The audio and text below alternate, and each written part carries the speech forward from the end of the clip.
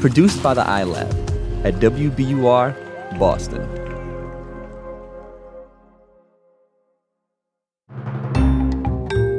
Amory Sievertson, I want to talk to you about your truly rated G wholesomeness for a minute. It is super disappointing, I gotta say. I'm so sorry to disappoint. But unless I'm totally misjudging you, you're not really exploring the anxiety-inducing corners of the internet. That's fair. I don't go online to be stressed out. Okay, so you are not like me, a regular visitor to Reddit's No, No, No, No, Yes community, which is not really a scary corner of the internet, but it does make you kind of go, ooh, yikes. I am not, but I know you well enough by now to know that it's one of your favorites.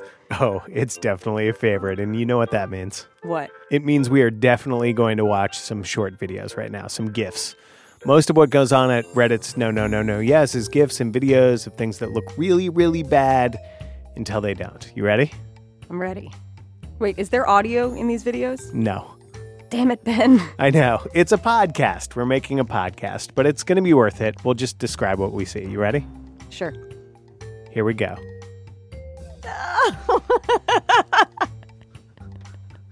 Okay, so that's a guy at a massive pool party jumping off a roof, flipping and just barely not smashing his head on the edge of the pool and perfectly landing inside it. Okay. You ready? I'm going to do another one. I love this one so much. Okay, there's a boat. This is like classic no, no, no, no, yes. Was that a dog on a surfboard? It's two dogs on surfboards shredding the gnar. Okay. They collide. Somehow both dogs end up triumphantly riding the same surfboard. Crowd cheers. Why do I love these so much? I mean, these are things that you could see happening to yourself. Yeah. But instead, you're watching them happen to someone else. And you have all of the suspense and the anxiety of this really bad thing happening. But then it turns out okay. Yeah, you know how it ends before you start watching, and in a way that makes it better. It's about the spoiler.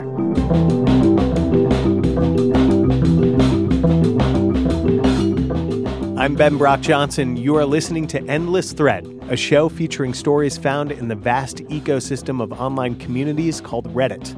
I'm here with my producer, Amory. We are your guides, your friends. Lend us your ears because we are finding all kinds of stories. We are going to listen to Redditors tell their stories. We are going to wade into the comments. It's going to be great and weird and fun. And hopefully, if we pay attention, we might even learn a thing or two.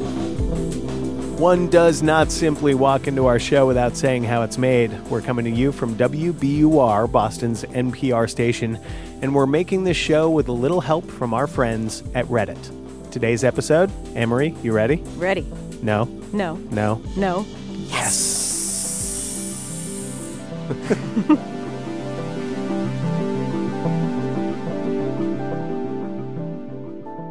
Okay, so we are about to hear two stories that capture this idea. Stories about things that looked really bad until they maybe didn't. We've got a big one for you about a flight unlike any other. But first, here's a story that could happen to anyone. Like this guy, Sid. Excited to be here. Sid is a Redditor, and he actually has a photo of the moment his story turned into a kind of no, no, no, no, yes story. He says the image haunts him. But without knowing Sid's story, you would not be haunted by this picture. It's like some trees, some rocks, some terrain. It's pretty mundane overall, but I think about how that was almost the last photo that I ever took.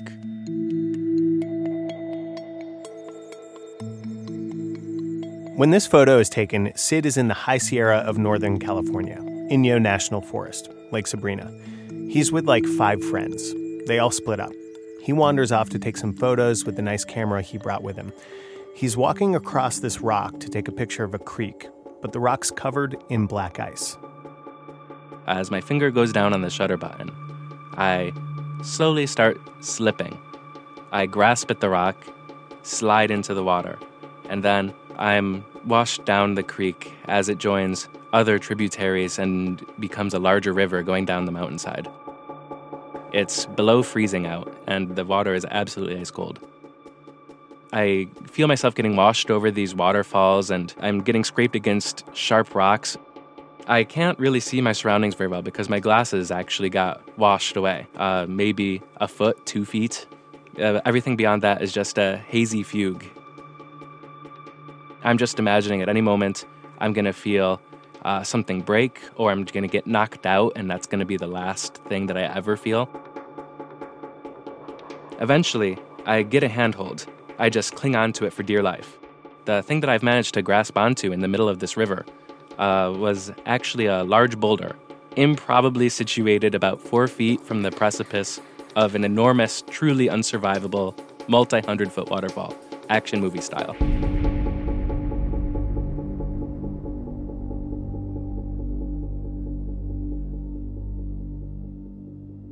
The sound of the water is deafening. It's up to his torso. He's pretty sure he's going to die. Turns out, even though he was alone, one of Sid's friends, Will, did see him wash by in the middle of the creek. Will climbs down and finds Sid. He screams at me, and I scream back, and he's sort of cautiously peering over, looking at this waterfall, and he just frankly says, "Oh yeah, if you go over that, you're definitely dead." Will heads off to find the rest of the group, but there's not much time, because being soaked through in this weather, we're talking hypothermia. Eventually, Will finds the rest of the group, and they scramble down to the top of the waterfall. Ultimately, they manage to craft a strange sort of rope harness thing. They throw it out to me. Once I'm satisfied that, all right, this is pretty much as good of a chance as I'm going to get, we have the moment of truth. Sid can't see. He's holding onto a single strap. The water is moving fast, and if he slips, he's gone. But they manage, after a struggle, to pull him onto land. We just all laid there for a moment, like, holy crap. They get Sid back to the car. They cover him in blankets, and everyone heads back down the mountain. So the yes part of this no yes, other than Sid surviving, his camera made it too. Is a Nikon D650. That thing was my baby. I actually have it with me in the studio today. Amory. Ben. That's a pretty good no yes example, but this next one kicks it up a notch. It deals with one of, I think, your favorite subjects. Oh, no. Can we admit on the podcast that you maybe have a slight fear of flying? I think you just did. Perfect. You must have been so excited to find this bonkers airplane story posted by a Reddit user last year. I bet you had no anxiety about this whatsoever. Yeah, and consider that your trigger warning for this next story. Yeah, heads up. This story involves an accident in the air. It starts at 18,000 feet on British Airways Flight 5390. The day is June 10th. The year is 1990. The itinerary is supposed to be a flight from Birmingham, which is sort of smack dab in the middle of England, to this coastal city called Malaga in Spain, near the Strait of Gibraltar. There are 81 passengers on board. Pretty soon after the plane takes off, something happens. There would have been a very, very loud bang. Very loud bang. It was an explosive decompression. The incident was described from a bunch of different perspectives in the following days and weeks and years. But we're going to start with the perspective of Tony Hampson. He's currently a pilot for the British airline EasyJet, but at the time of the incident, he was an engineer for British Airways. And this whole no yes story happened because of another engineer Tony worked with at the time, at the Birmingham airport. Let's rewind. Here's my best rewind sound effect.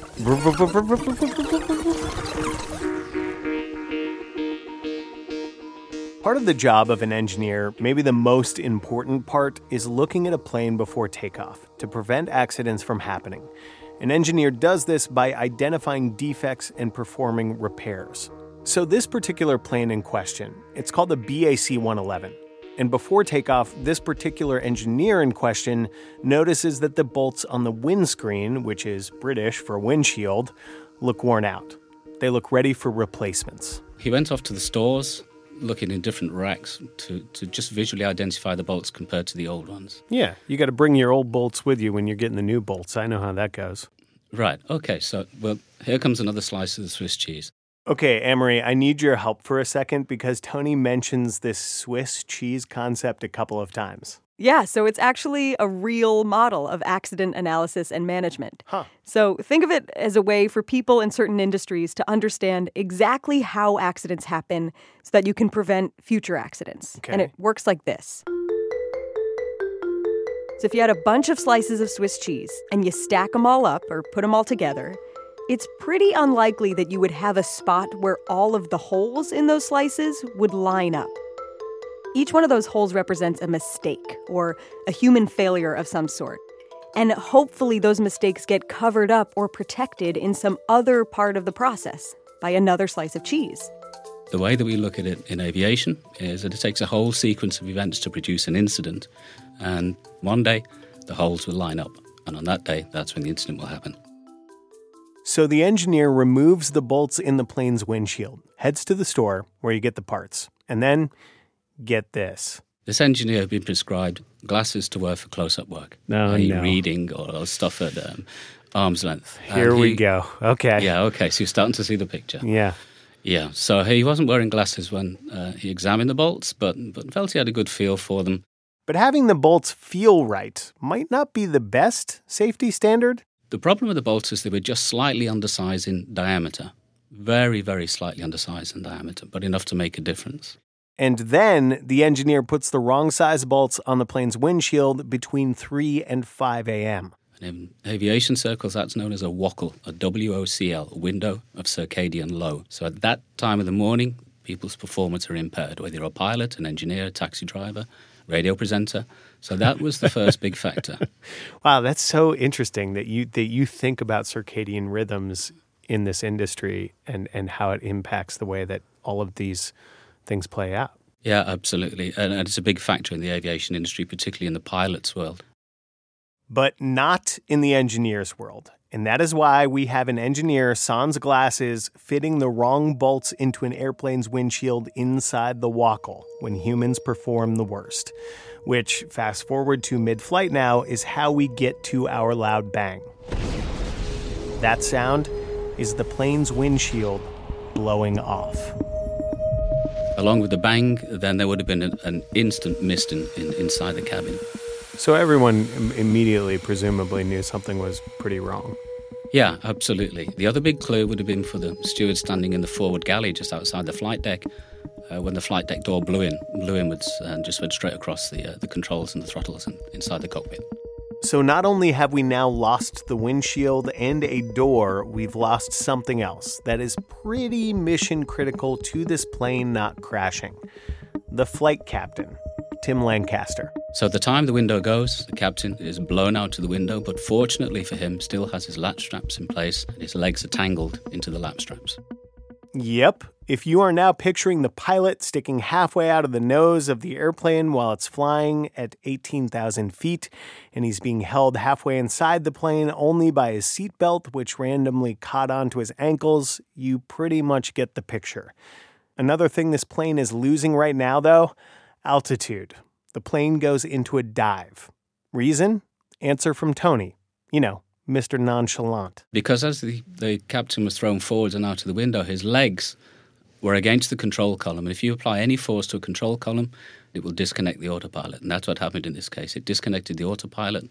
And I'm guessing the pressure of his legs against the column turned a climb for the aircraft into a dive. How far did it dive? I believe the report said that it dived initially about 2,000 feet or so. But just to add some numbers to that, when the captain went out of the windscreen, the aircraft was doing 300 knots. So that would have been around 330 miles an hour.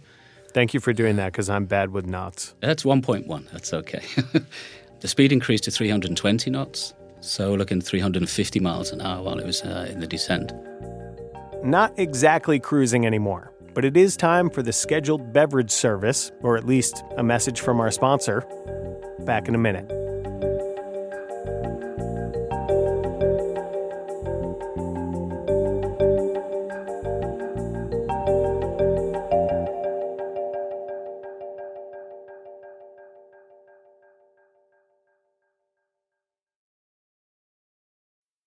Hi, I'm Willa Paskin, the host of Decoder Ring, Slate's podcast about cracking cultural mysteries.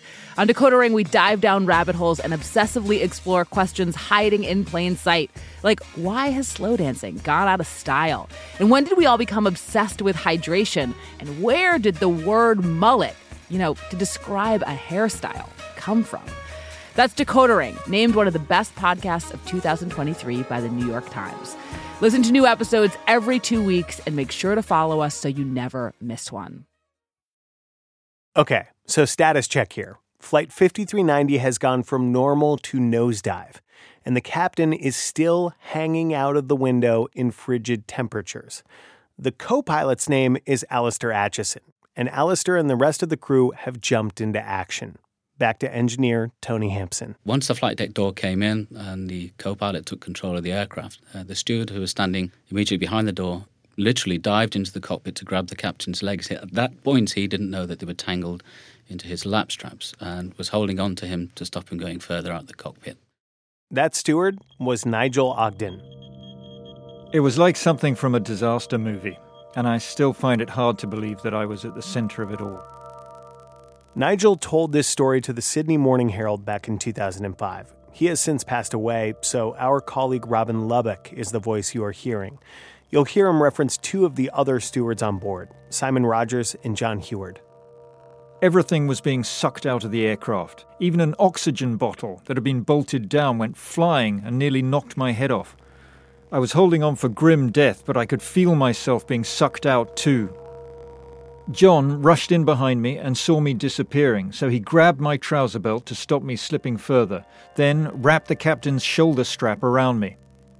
Luckily, Alistair, the co-pilot, was still wearing his safety harness from takeoff, otherwise he would have gone too. I was still holding Tim, but my arms were getting weaker, and then he slipped. I thought I was going to lose him, but he ended up bent in a U-shape around the windows.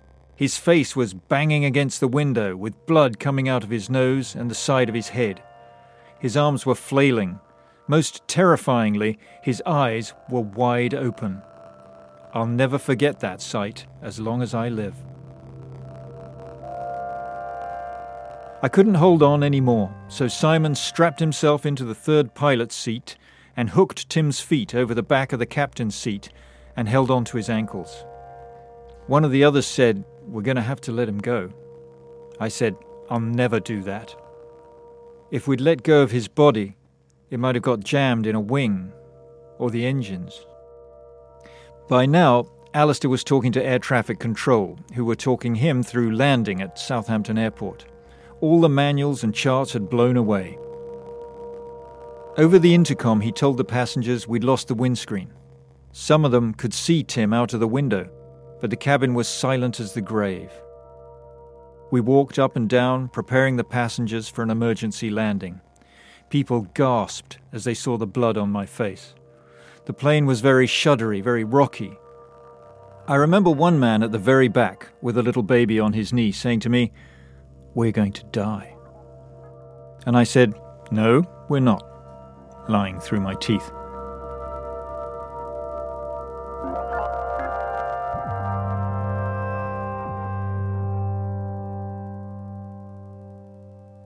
Nigel's lie turned out to be true. No lives were lost on Flight 5390, thanks in large part to co-pilot Alistair Acheson. I asked the former engineer Tony Hampson, who, remember, is now a pilot, just how hard it might be to land a plane with a person sticking out of the cockpit. Well, I must say I've never done it, so I can't comment on that directly. I would imagine it would be fairly distracting. If that isn't a perfect specimen of dry British wit right there, I don't know what is. When it landed at Southampton and then the emergency services arrived at the aircraft almost instantly to recover Tim, who everybody assumed was dead, he started to show signs of life. In fact, he came round pretty quickly while he was still hanging out of the window. And the first words he uttered to the ambulance guy was, "Where am I?" And the ambulance guy said, "Say you're at Southampton Airport." And this is absolutely true. Tim's humour through all that. The next thing he said is, "Where is my wallet?" That's factual. Why did he care about his wallet? Does he need to buy himself a beer? I don't know, but it's a standing joke amongst pilots and the cabin crew fraternity that all the pilots think about is the next meal and how much money they're earning. Wow. This all brings us back to Tony's former colleague, Bolt's guy. What happened to the engineer after this? The engineer in question. He did return to work for British Airways, but I understand his position in the company changed and he went into a planning role, an office-based job. A desk job. Maybe for the best. As for Captain Tim Lancaster, he came away from the ordeal with frostbite, fractures to his arm and wrist, and a broken thumb. Not bad for someone who is hanging out of an airplane for almost 20 minutes, going hundreds of miles an hour at below freezing temperatures. And perhaps even more remarkable, he was back in the cockpit just 5 months later. Pilot Tim Lancaster is retired now. Anne-Marie, we were so close to getting him to talk to us. So close. We reached out to everyone we could find with a connection to Flight 5390. People who claimed to have been on the plane but didn't return our messages. Alistair Atchison, the co-pilot who landed the plane, who said he doesn't want to, quote, reopen the closed hangar door. And of course, Tim. I'm sorry, we can't take your call at the moment. Who Please leave didn't a answer. message. Hello, my name is Ben Johnson, and I'm looking for Tim Lancaster. But we didn't give up. Hey, this is a message for Tim. Tim, my name is Anne-Marie. I'm a producer in Boston, Massachusetts. Tim, I called you yesterday, and we'd really love to speak with you. I've left one message in the past before. I'm working. And then one morning, we woke up to this voicemail. Yeah, I've received your calls, obviously. I'm thinking about them. I did send you quite a long SMS message, I think you call them, or text message, we call them, about a little proposition I had. Could you maybe send me an email, please? Okay, all the best. Cheers. Bye-bye. The proposition was interesting. Not unreasonable, but interesting.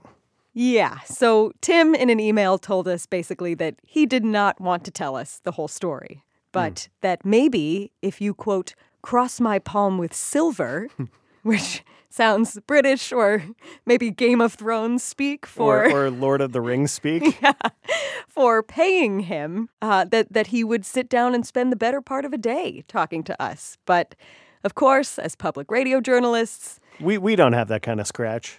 Yeah, more specifically, we don't pay our sources. Right. So, no go on Tim, unfortunately. We did ask Tony Hampson, the former British Airways engineer, what he thought of Tim and Alistair basically turning us down. Quintessentially English. Is that what it is? I'm sure that's part of it. I don't know if it's the pilot community, whether it's English, a combination of the two. But I mean, like, is this story in some ways like a thing that people don't want to talk about? I knew one of the stewards quite well, and he was certainly very reluctant to talk about it. It clearly had a very, very big impact on him. I saw him very briefly about a year or so after the incident, and we spoke briefly about it, but I could tell he was still affected.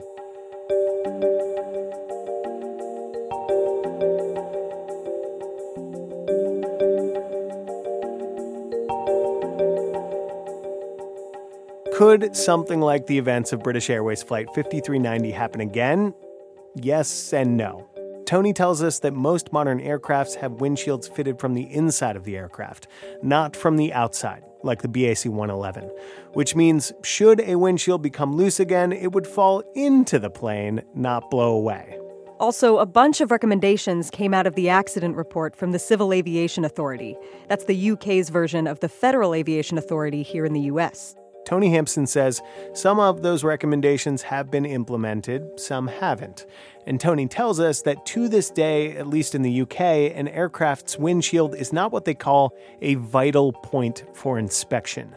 Vital points are parts of the plane that should definitely be inspected because if something goes wrong with any of them, the plane is in trouble. So even though a pilot almost blew out of one, windshields are not considered a vital point. Are you mad about that? Aviation is a very unique industry in that everything we learn in aviation is done retrospectively. But quite often things, after an event like this, would change. Do you think they changed enough? We can never guess what's going to happen next. We can never guess what is going to happen next. and that is why No, No, No, No, Yes exists. Because the flight you think is for sure going to crash sometimes doesn't. And the slip into that high Sierra mountain river you think will end in death over a waterfall ends in a rescue effort and a boring photo. Granted, there's also a Reddit community called Yes, Yes, Yes, Yes, No, so take care. And the next time your flight is delayed and you are losing your mind, take one of Tony's favorite sayings to heart. It's better to be late in this world than early in the next.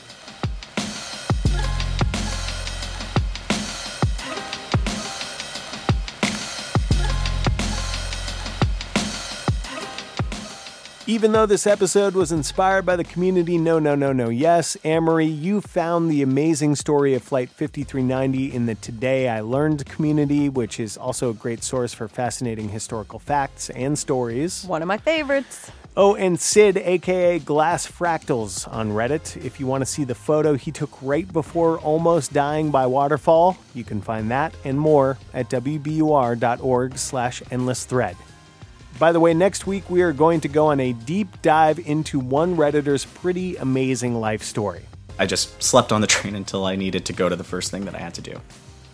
And that also starts interfering with work, because you don't want to be the dude with the turtle in your pocket who, ruined your coat because you just shit all over it, and, going to work in a rumpled suit because you have no place to put it. And, that was when I actually started to feel homeless. You can check that out next week. Endless Thread is a production of WBUR, Boston's NPR station, in partnership with Reddit. The idea for the show was conceived by Jessica Alpert, who, when we ask if she likes the episode we've put together, she always says, No, no, no, no. Yes! Iris Adler is our executive producer and human proof that we are totally not robots. Mix and sound design by John Parati and Paul Vikas, who like to make the show sound interesting as fuck.